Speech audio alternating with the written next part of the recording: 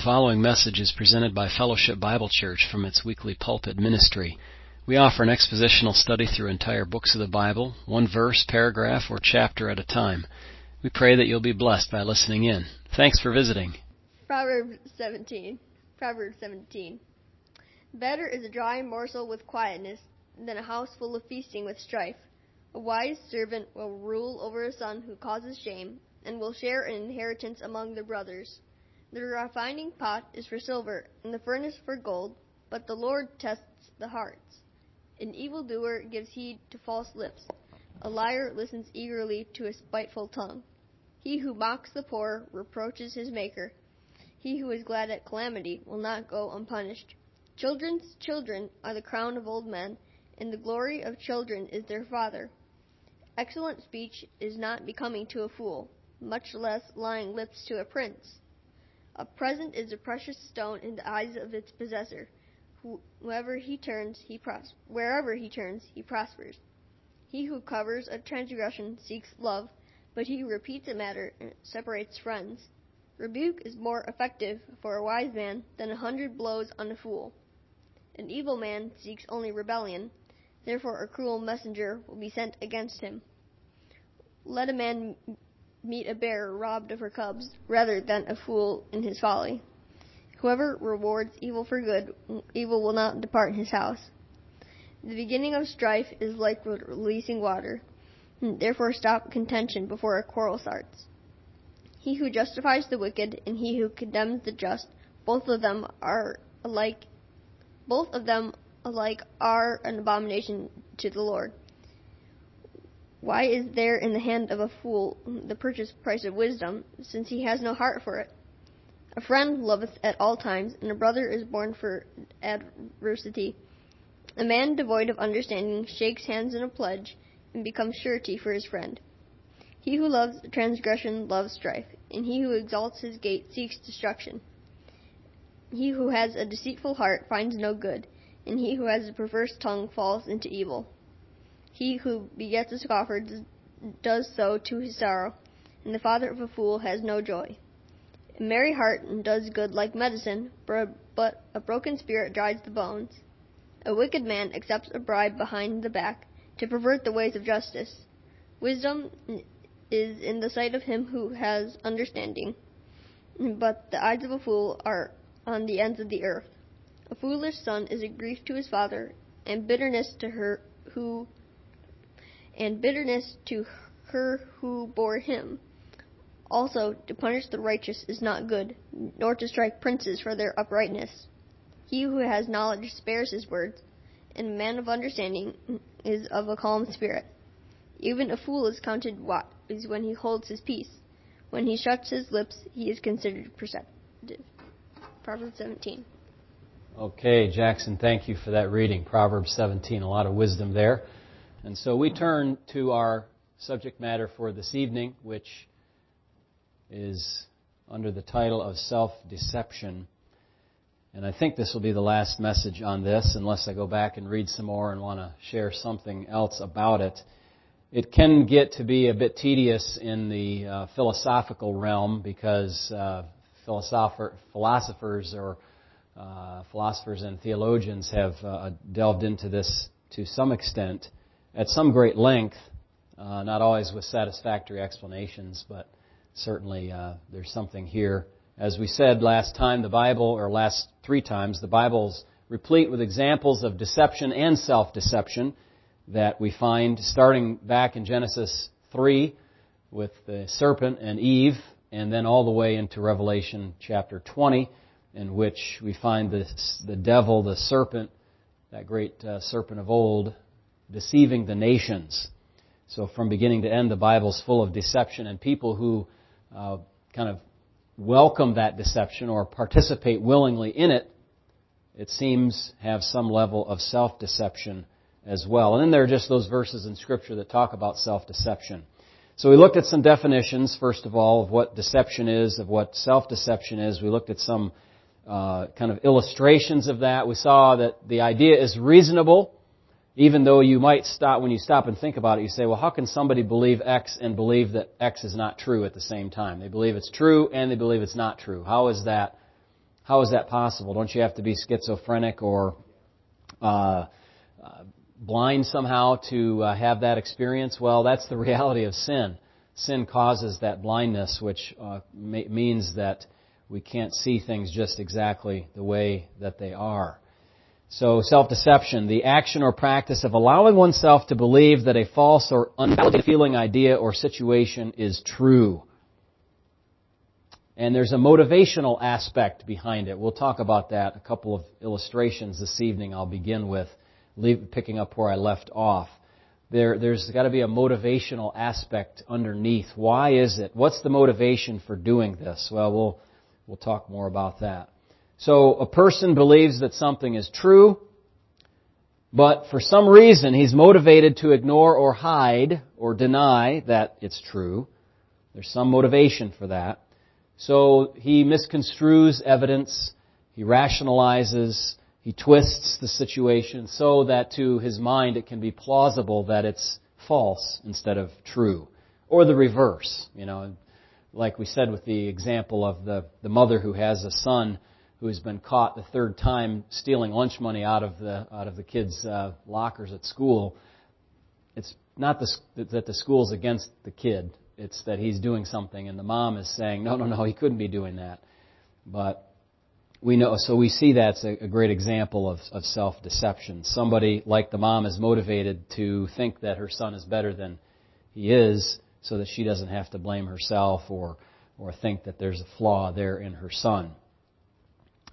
So this comes in various levels, flavors, if you will. We looked at Job 15, 1 Corinthians 3, Galatians 6.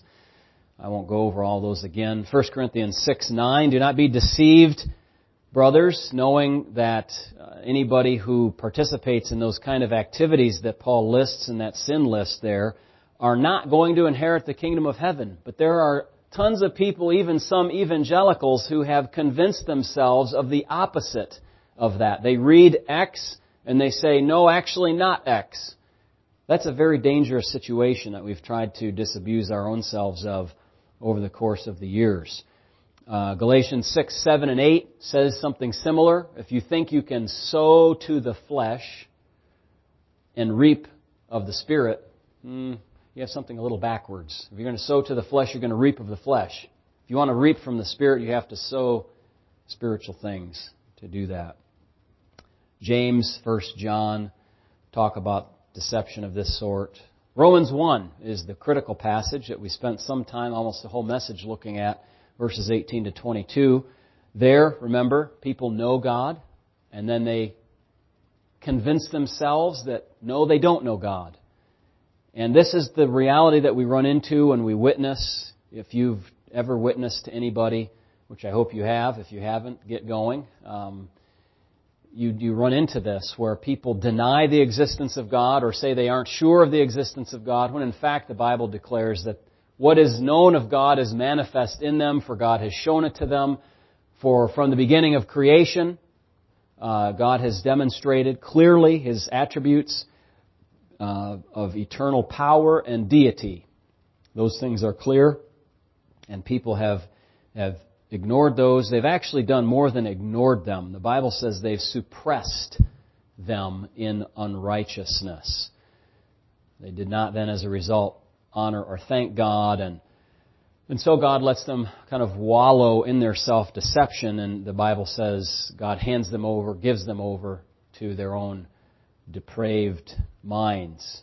That's what I call wallowing in the consequences of their empty and foolish minds. Theirs is the path of self-deception, and with guardrails removed, God's gracious intervention, they can go to all manner of lengths of wickedness without having it bother them whatsoever. It's a terrible thing. But it's still mysterious to some extent. We know that self-deception exists, but how is it that a person can know God but yet at the same time claim not to know Him? Maybe it comes somewhat in the definition of the word know. You know God, meaning you have a sense of deity, but you don't know Him, meaning you don't personally know Him. That's part of it, I think, but there's something deeper and more insidious going on. We saw last time, I think it was, the origins of self-deception. Number one, sin. We've talked about that many a time. Romans 7:11 says sin deceived Paul by taking advantage of the circumstances, the opportunity afforded by the law. He said, it deceived me and it killed me. So since sin is within himself, we can't say, but anything is that's a self-deception, right? Unless you want to make sin a completely autonomous thing from our nature, which you cannot do. So sin deceives. Sin hides its own presence and becomes like an agent separate from the person, but in fact is not separate from the person at all. I did comment on this. I think it's useful to remind ourselves of this about self-deception, that if you're deceived from the outside, that doesn't always mean that you're the innocent party. Sometimes you can be willfully deceived. The will is in here. The deception comes from outside. You add deception plus willful together, and you get a self-deception as well on top of the deception. You want to believe what you're hearing from the outside because it's convenient somehow for you. Okay? All right. Not only sin can be an origin of self-deception, but also the progenitor of sin, Satan himself. 2 Corinthians chapter 11, verse number 3. Actually, I don't recall visiting this verse last time. Maybe we did. Paul says to the Corinthians, I fear lest somehow, as the serpent deceived Eve by his craftiness, so your minds may be corrupted from the simplicity that is in Christ. Satan is the great deceiver. He lives for lying. Hey, brother. His servant, the Antichrist, will have the same kind of character, 2 John 1:7. And so that brings us to the Antichrist. 2 Thessalonians speaks of this. Turn there, would you? Because 2 Thessalonians chapter 2, 8. This verse has always kind of bothered me, and more so now, today, than perhaps ever before. This, we can kind of see out in society how this can happen. 2 Thessalonians 2:8. 2 Thessalonians chapter 2 and verse number 8 speaks about this mystery of lawlessness. And then the lawless one will be revealed. It's talking about at the beginning of the tribulation now. Whom the Lord will consume with the breath of His mouth and destroy with the brightness of His coming. So this one verse comprehends the entire career of the Antichrist. He will be revealed and then He'll be destroyed. Now, it doesn't tell us anything about what will happen between, but that happens in verses 9 and 10 when more detail is given. The coming of the lawless one is according to the working of Satan. It's like the same kind of thing as what Satan would do because he's Satan's agent. With all power, signs, and lying wonders or lying miracles. Okay, this is 2 Thessalonians 2:9. And, listen, verse 10, with all unrighteous deception among those who perish, because they did not receive the love of the truth, that they might be saved. For that reason, and for this reason, God will send them strong delusion, that's deception, that they should believe the lie, that they may all be condemned who did not believe in the truth, but had pleasure in unrighteousness. So there's a whole bunch of stuff going on here at one time. God is going to send this delusion. In other words, He's going to do like what He did in Romans 1. He's just going to hand them over to wallow along in their own sin and their own consequence. And this Antichrist is going to be playing into that and deceive those who perish. Now, how is it that you can avoid this? Well, receive the love of the truth so that you would be saved, and then you will be insulated to some extent from this deception, okay? But these people will not. The world en masse will be deceived. We see that today, you know. We see great deceptions floating about the globe and people buying into it in massive numbers. And it's disturbing to those of us that are righteous and have received the love of the truth. And we see people just going headlong into destruction. Very bothersome. This is the great deception surrounding the work of the Antichrist. And it's another example of a deception coming from outside, interplaying with what we have going inside. And you see the motivation is, look, I don't love God if I'm an unbeliever. I love sin. I love my pleasures and all of that. I don't want to have to be accountable to God. So when somebody comes along and gives me a plausible set of information that kind of jives with that, then I'm cool with it. It all connects together and I'm happy. Because now I have some deception that validates and strengthens my own viewpoint. So, self-deception can come from your sin, can come from Satan, can come from the Antichrist, or be influenced by the Antichrist. False information from outside, from whatever source, can also interplay with this. I'll share a couple of examples. Like I said last time, you're about to see me get myself into big trouble here tonight. You'll see why in just a moment, with a couple of these illustrations that I thought of. Divisive people will deceive the hearts of those who are not critical thinkers, that is, true critical thinkers now. Will deceive the hearts of those people.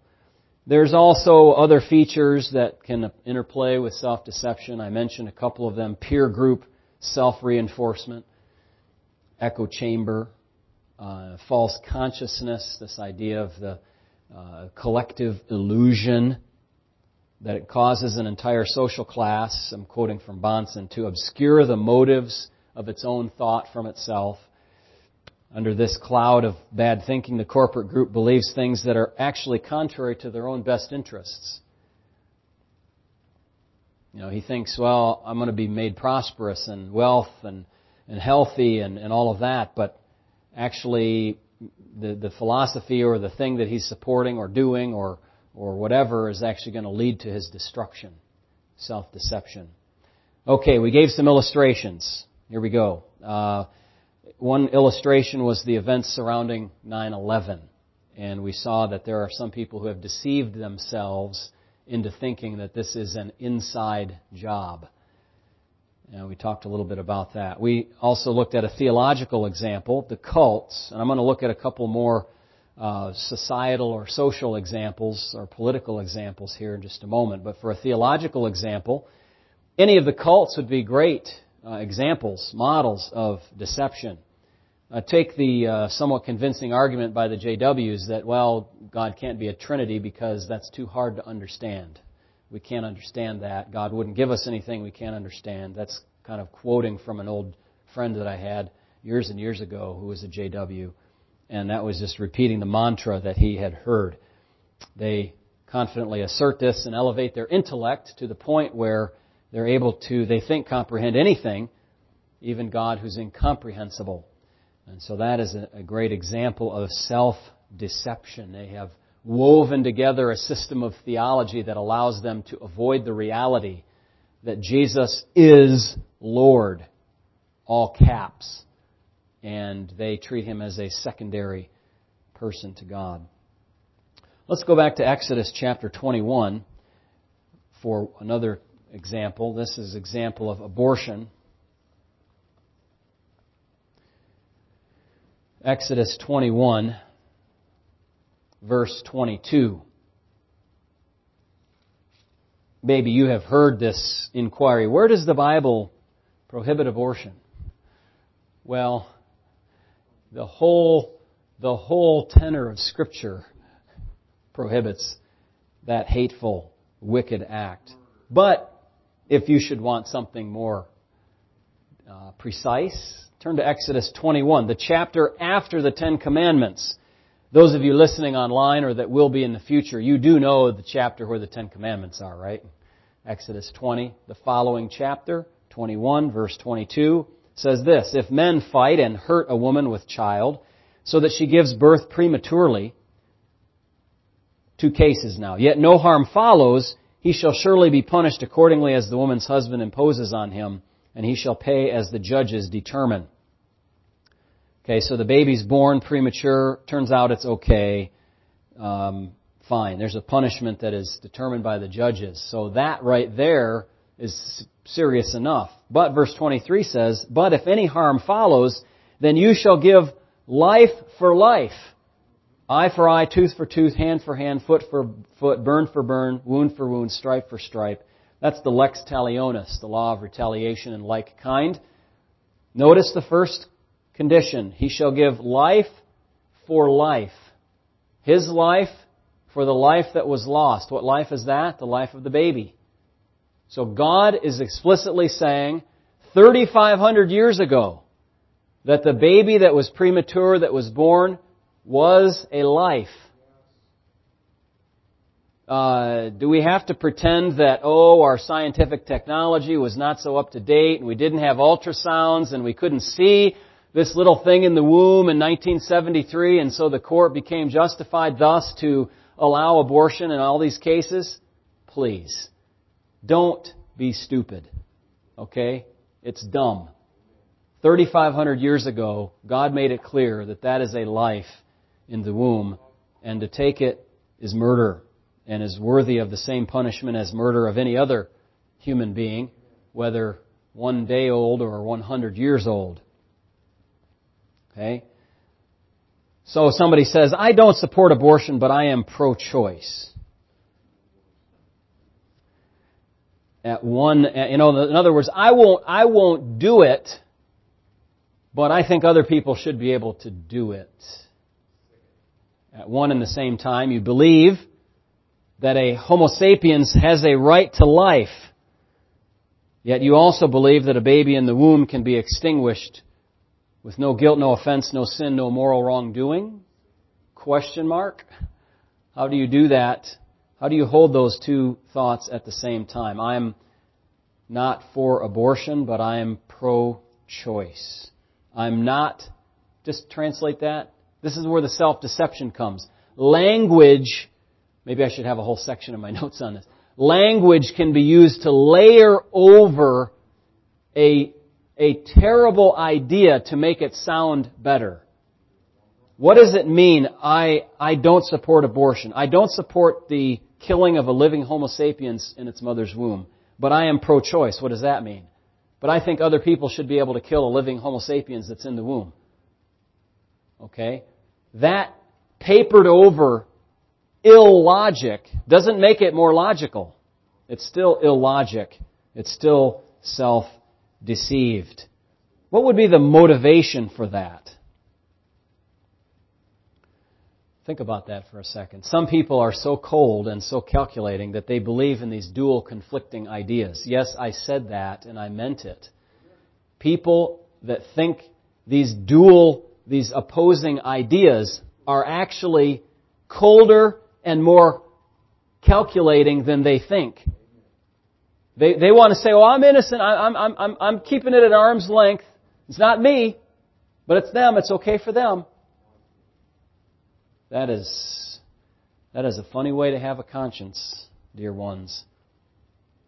Many people, on the other hand, actually convince themselves that a child is not, in fact, a living human baby at all. And thus it is okay to remove it because removing it is not the same as killing it.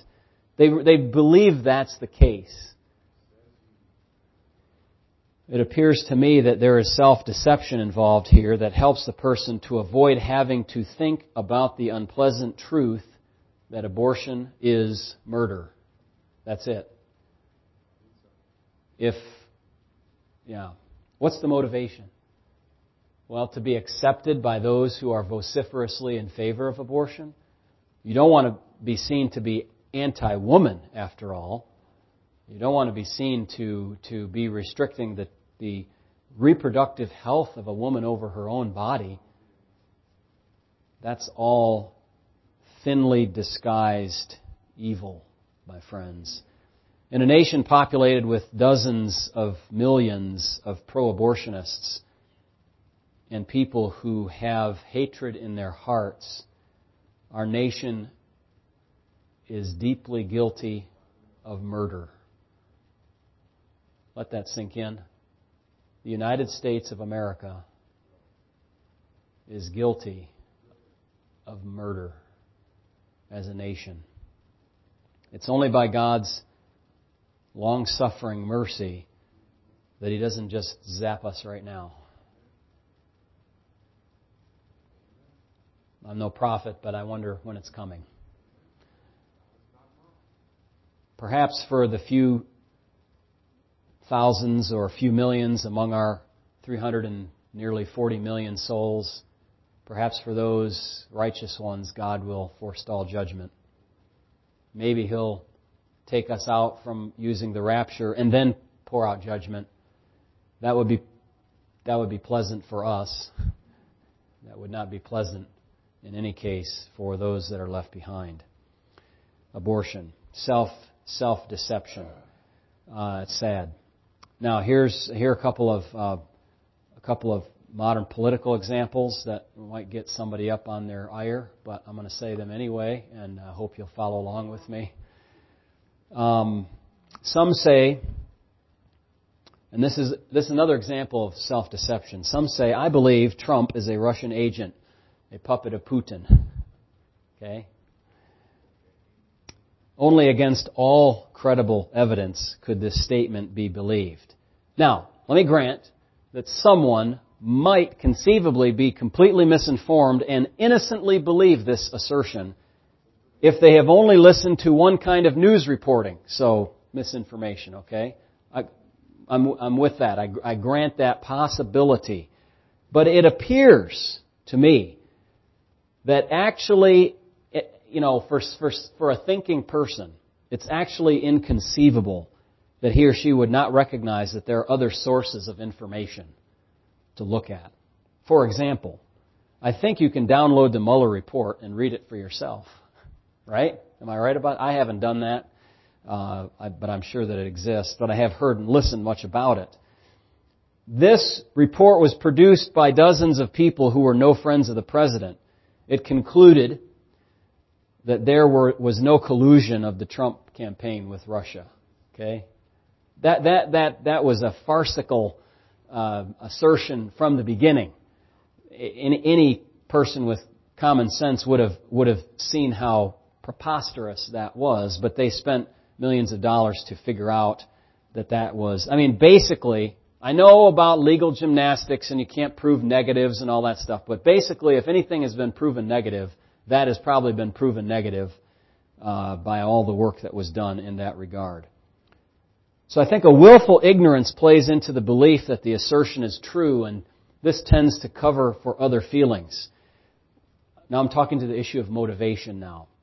If you can dismiss Trump out of hand as a Russian spy, I mean, who likes Russian spies?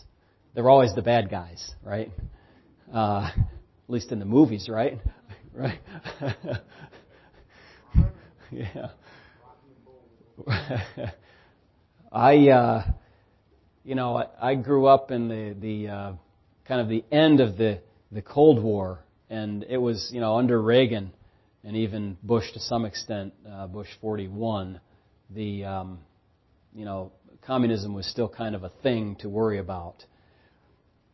Not so much now, it seems. People have kind of left that behind, although I am concerned about it because communism is anti-God, anti-religion, anti-Christianity, basically.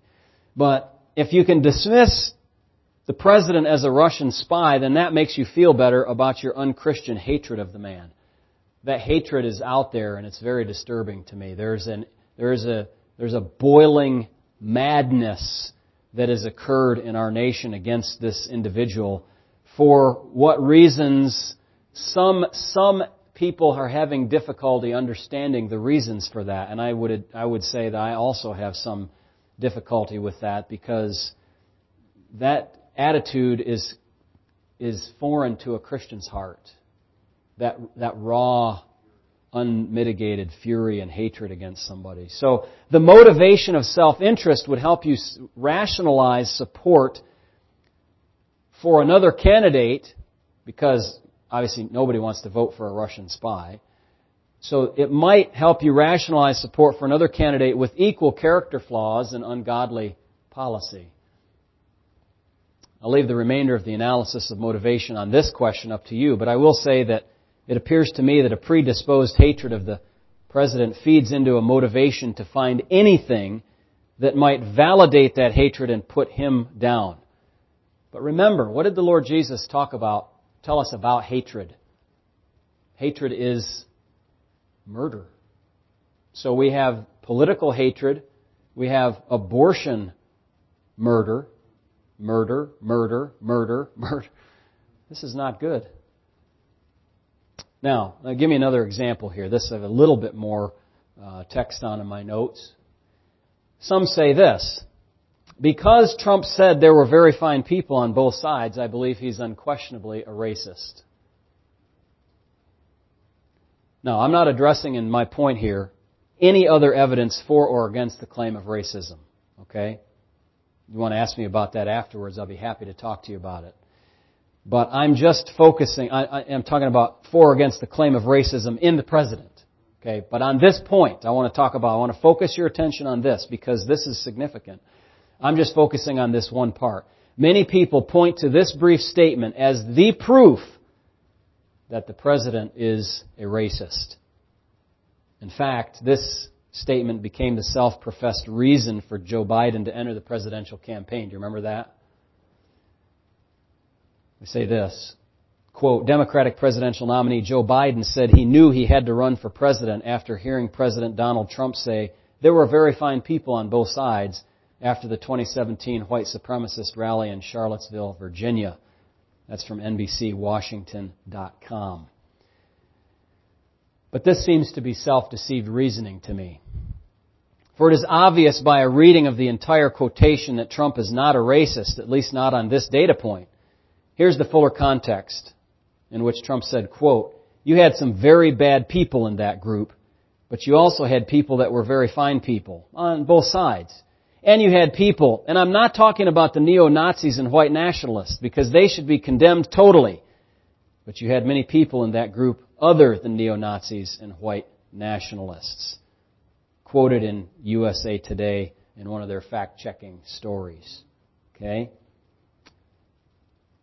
We need to avoid the unidimensional thinking that says people who want to keep Southern statues up cannot be good people. That plays into this whole thing as well, right? So you can't imagine if you're a northerner anti-racist how somebody in the South could want to keep one of these statues up. You need to live in the South, I think, and think about that for a while and kind of imbibe the spirit of people there and understand what their thinking is. Perhaps they have a set of reasons that you do not understand. Perhaps they're wrong. Perhaps the monuments act as reminders of the sins of the past and to not do those things again. I have no idea the reasoning underlying the keeping of those monuments because I have not talked with many who have made a cogent case for it. But I should not be so boorish in my opposition while I claim to despise the president because of his boorishness. Let's suppose that a person truly does know the broader context of this quotation that I've shared. Is that person rescued from let's suppose they do not know the broader context of the quotation. Are they therefore rescued from culpability? I think not. Now that might sound harsh to some people, but here's what my reasoning is. Such an important claim about someone's character, he is a racist, must be vetted before blind acceptance. This is especially true because we all know that the media takes statements out of context all the time. How long has the media been doing that? Maybe it would be easier for us to say, how long have they not been doing that? 0. Okay?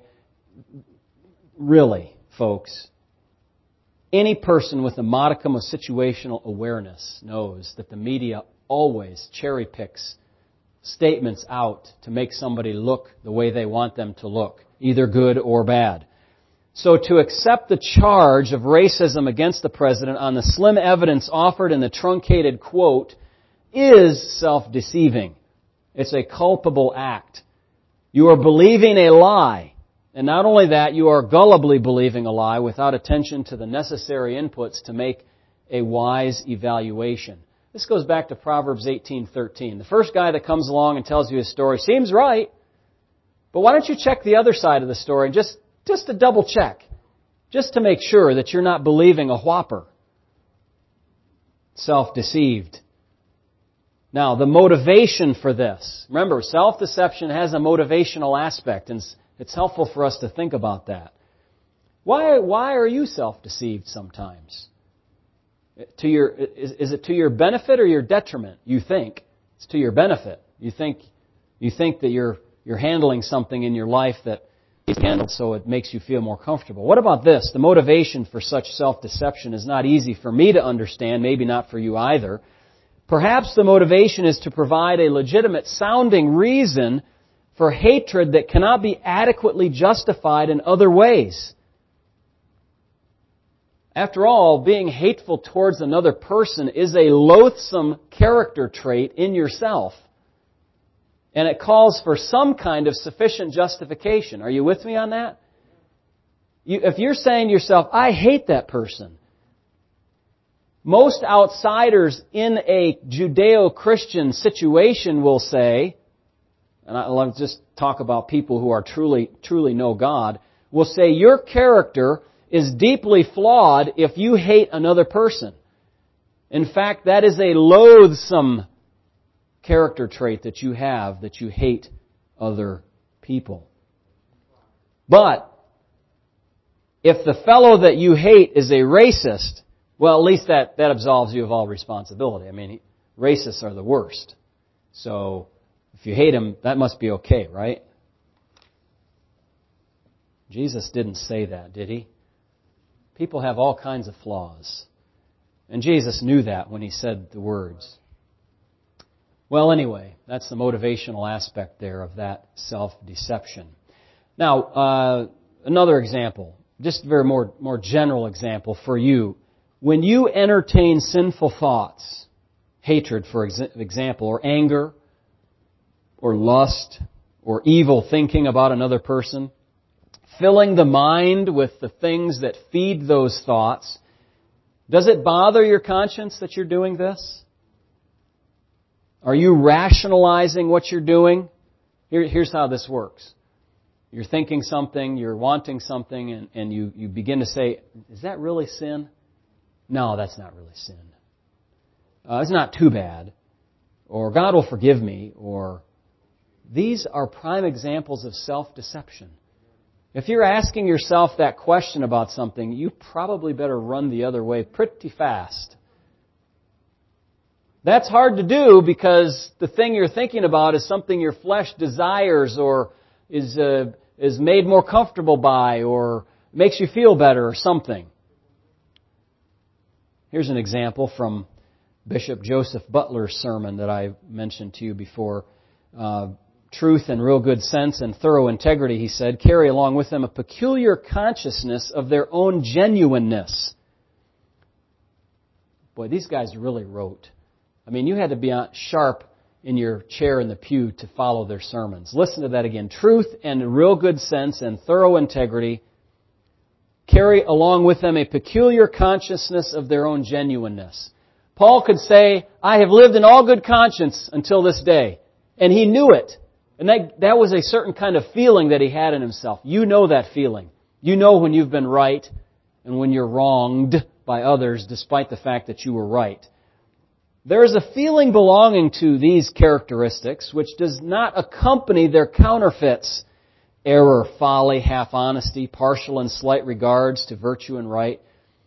For only as they are consistent with that course of gratification which men happen to be set upon. And if this be the case, it is much the same if we should suppose a man to have had a general view of some scene enough to satisfy him that is very disagreeable, and then to shut his eyes. He sees something and don't want to look at that too much. That he might not have a particular or distinct view of its several deformities.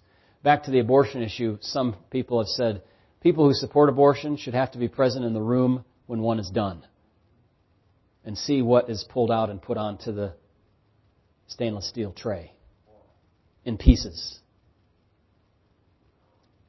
It is as easy to close the eyes of the mind as those of the body. And the former is more frequently done with willfulness and yet not attended to than the latter. Do you understand his meaning of the eyes of the body and the eyes of the mind? You shut yourself off from those realities, those thoughts, those evidences, those pieces of information. The actions of the mind being more quick and transient than those of the physical senses. This may be further illustrated by another thing observable in ordinary life. It is not uncommon for persons who run out of their fortunes. Let's just say money. Okay, but fortunes could be, their business collapses or whatever. Some good thing goes away. Persons who run out of their fortunes entirely to neglect looking into the state of their affairs. And this from a general knowledge that the condition of them is bad. These extravagant people are perpetually ruined before they themselves expected it. And they tell you as an excuse, and tell you truly, they really feel this, that they did not think they were in so much debt, or that their expenses so far exceeded their income. How could they not know? Did they ever open the account from the bank and look at the balance of the checkbook?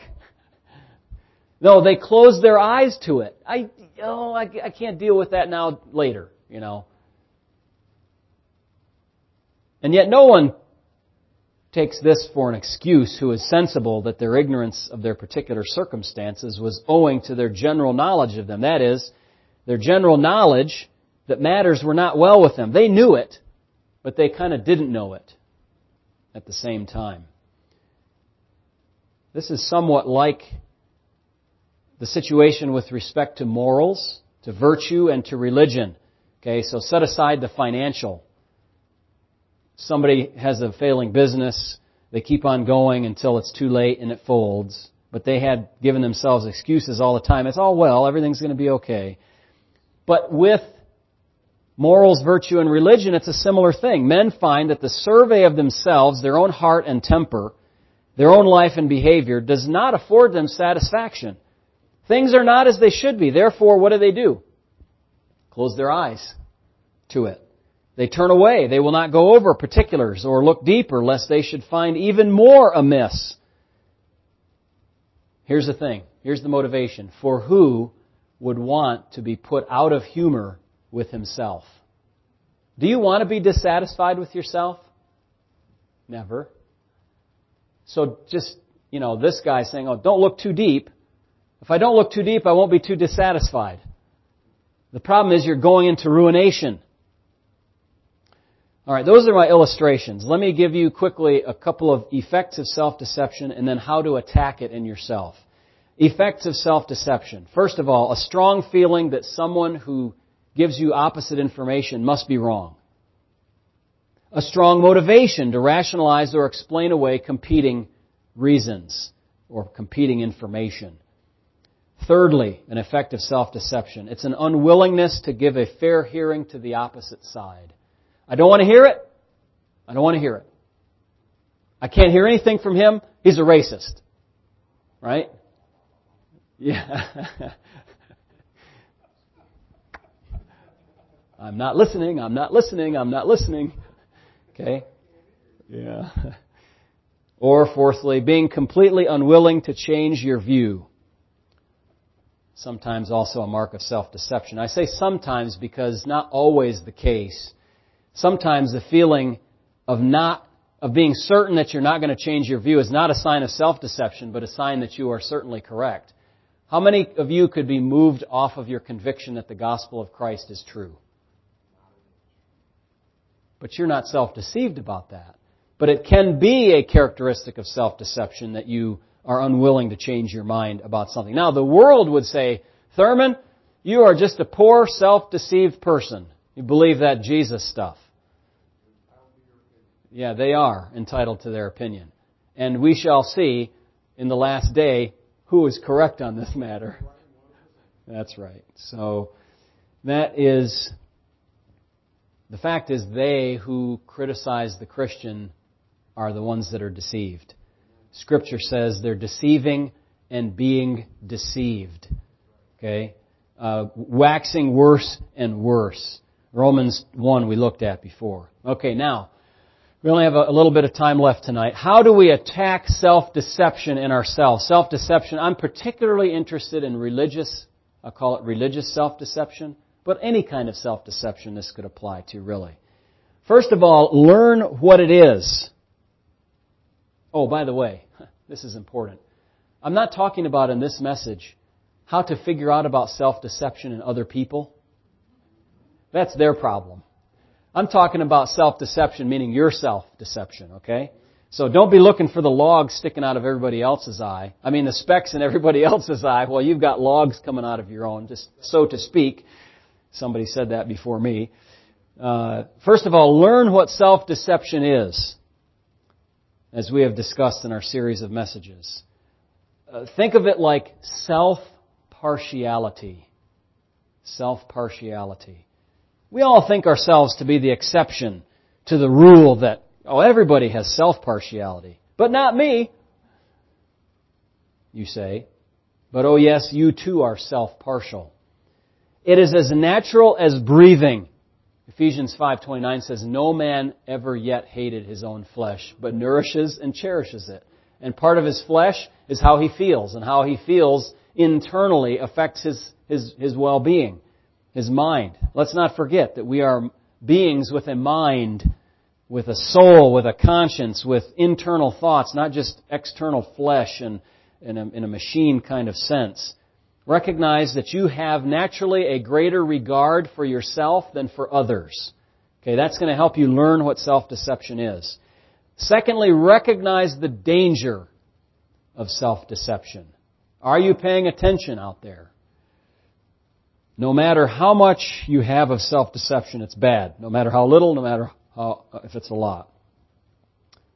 In fact, I think you could make the argument that self-deception is more wicked, more dangerous than open wickedness. I've talked to people who admit, I don't believe in God, I'm an adulterer, I do drugs. I know I'm a sinner. There's something to be said for that.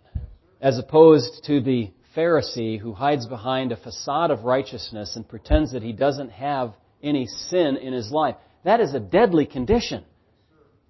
Better to know you have cancer than to not know you have cancer, isn't it?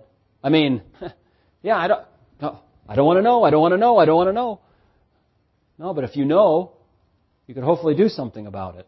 At least if you catch it early enough in the cancer case. But in the sin case, as long as you're alive, you've caught it early enough. Right? And you can believe in the gospel and be washed and cleansed and saved and all of that. So if you're outright wicked, at least your sin is open and clear. You can even acknowledge it yourself. There's some hope for rehab or improvement. But on the other hand, if you have what's called a deep and calm source of delusion. A deep and calm source of delusion. Okay, this is like this is the difference between a person who's a wicked person dressed in rags and knows they're a sinner, compared to the person who has the wicked, deep and calm source of delusion who wears a suit and is in high places. That's the dangerous situation. This is deadly and can send one to hell straight away without any self-awareness until the day of judgment. Didn't we do all those wonderful things, Lord? No. Now, how to attack self-deception. Learn what it is. Recognize how dangerous it is. Number 3, imagine someone else knowing your faults. Which of these faults most terrifies you to be revealed to the world? To your loved ones and to your church family. What part of your thoughts, your character, your behavior, your emotions would I'll call him your helpful enemy. Does that make sense? The person who knows you inside and out, who could reveal that flaw in your character that would help to expose it and help you to get rid of it. We'll call him your helpful enemy. He's helpful because he's trying to help you. He's your enemy because you don't want him to reveal the top secret things about your life that he knows.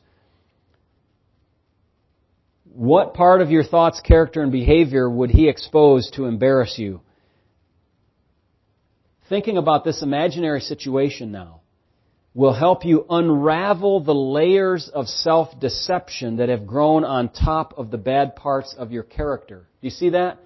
This is an imaginary, it's a thought experiment. What if somebody knew this about me and they told it to my wife, kids, church, world? That will help to unravel the self-deception that you have layered over that sin.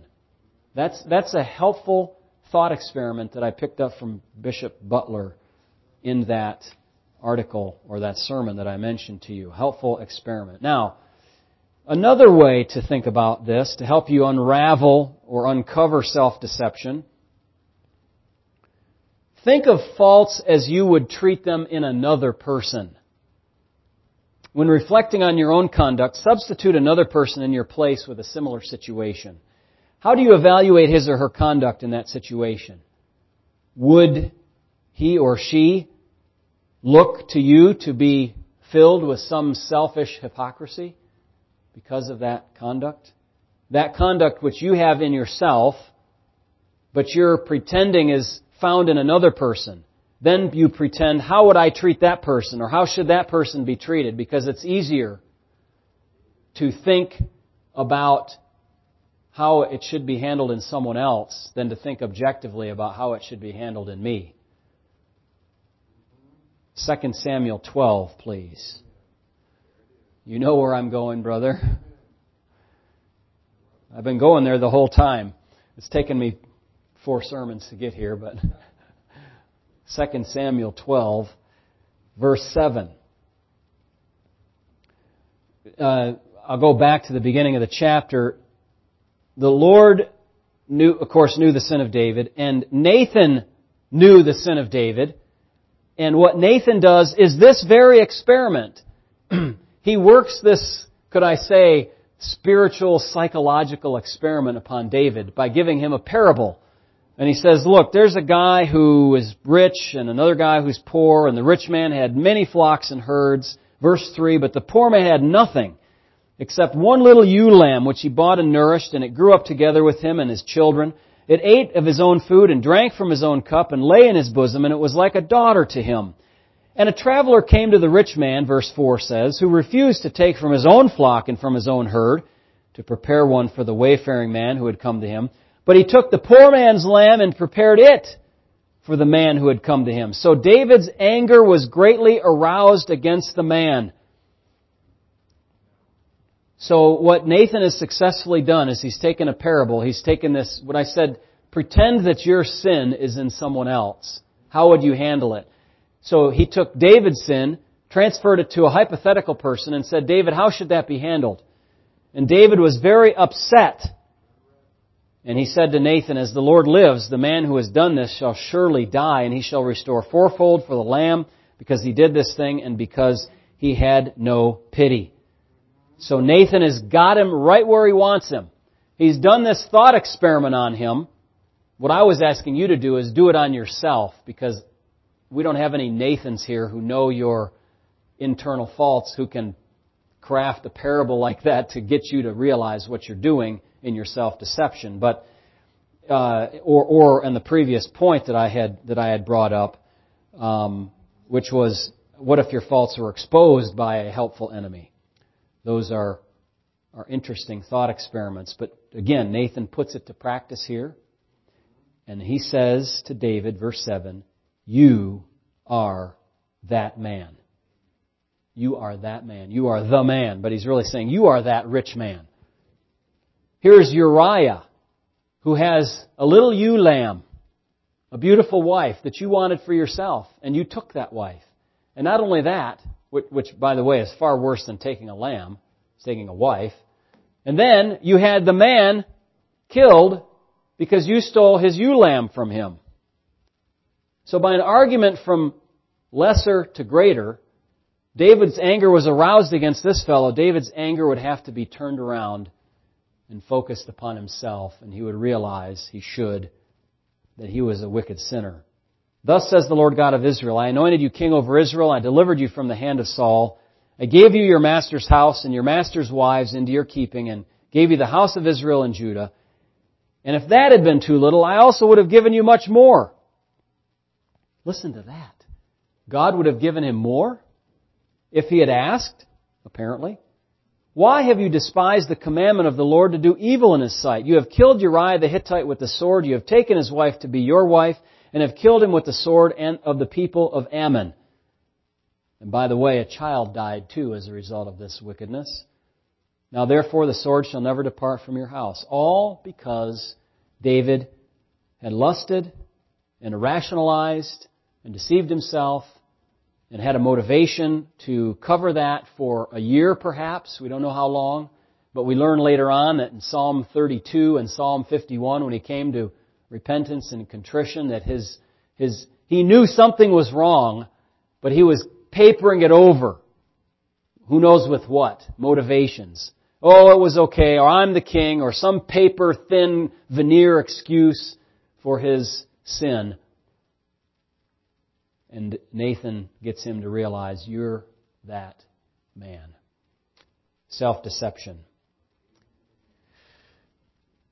Finally and fifthly, to combat deception from the outside, feeding your own tendencies towards self-deception, to do that, to combat it, and this just, maybe more broadly speaking, read stuff.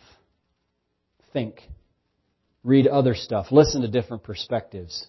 And always keep the Bible in the front of your mind. This is more a point to deal with deception that comes from false information from the outside, from the media and that sort of stuff. Pay attention. Don't be gullible, because that gullibility is another bad character trait. You know that? It is a bad character trait, and we need to avoid that. And so these are the ways to root out self-deception in our own lives. We could say much more. Others have done it. If you're interested to look into it more, I've got a couple of papers on it I could share with you. But we pray that God will deliver us from deception and especially from self-deception, because it is an insidious enemy within. And we have some measure of it, I'm sure, in each one of us. I know. The Bible's very clear about that. The danger is ever present. And so let us not be self-deceived. This happens a lot. The motivations. Think of the motivations. Why would I be doing that? Well, because it makes you comfortable somehow. And that's dangerous. Let's pray. Heavenly Father, thank you for the opportunity to think about these matters. It's not been an easy or lightweight subject, but it is something that is extremely important, and I pray has given some profit to your people here tonight. Thank you for it and the few messages we've been able to share about it. And Lord, help us to apply some of those methods, whether the thought experiments or reading extra and outside material so that we can get a different view of things, staying in our Bibles so that we will not be deceived because we have the truth in us. In Jesus' name, amen.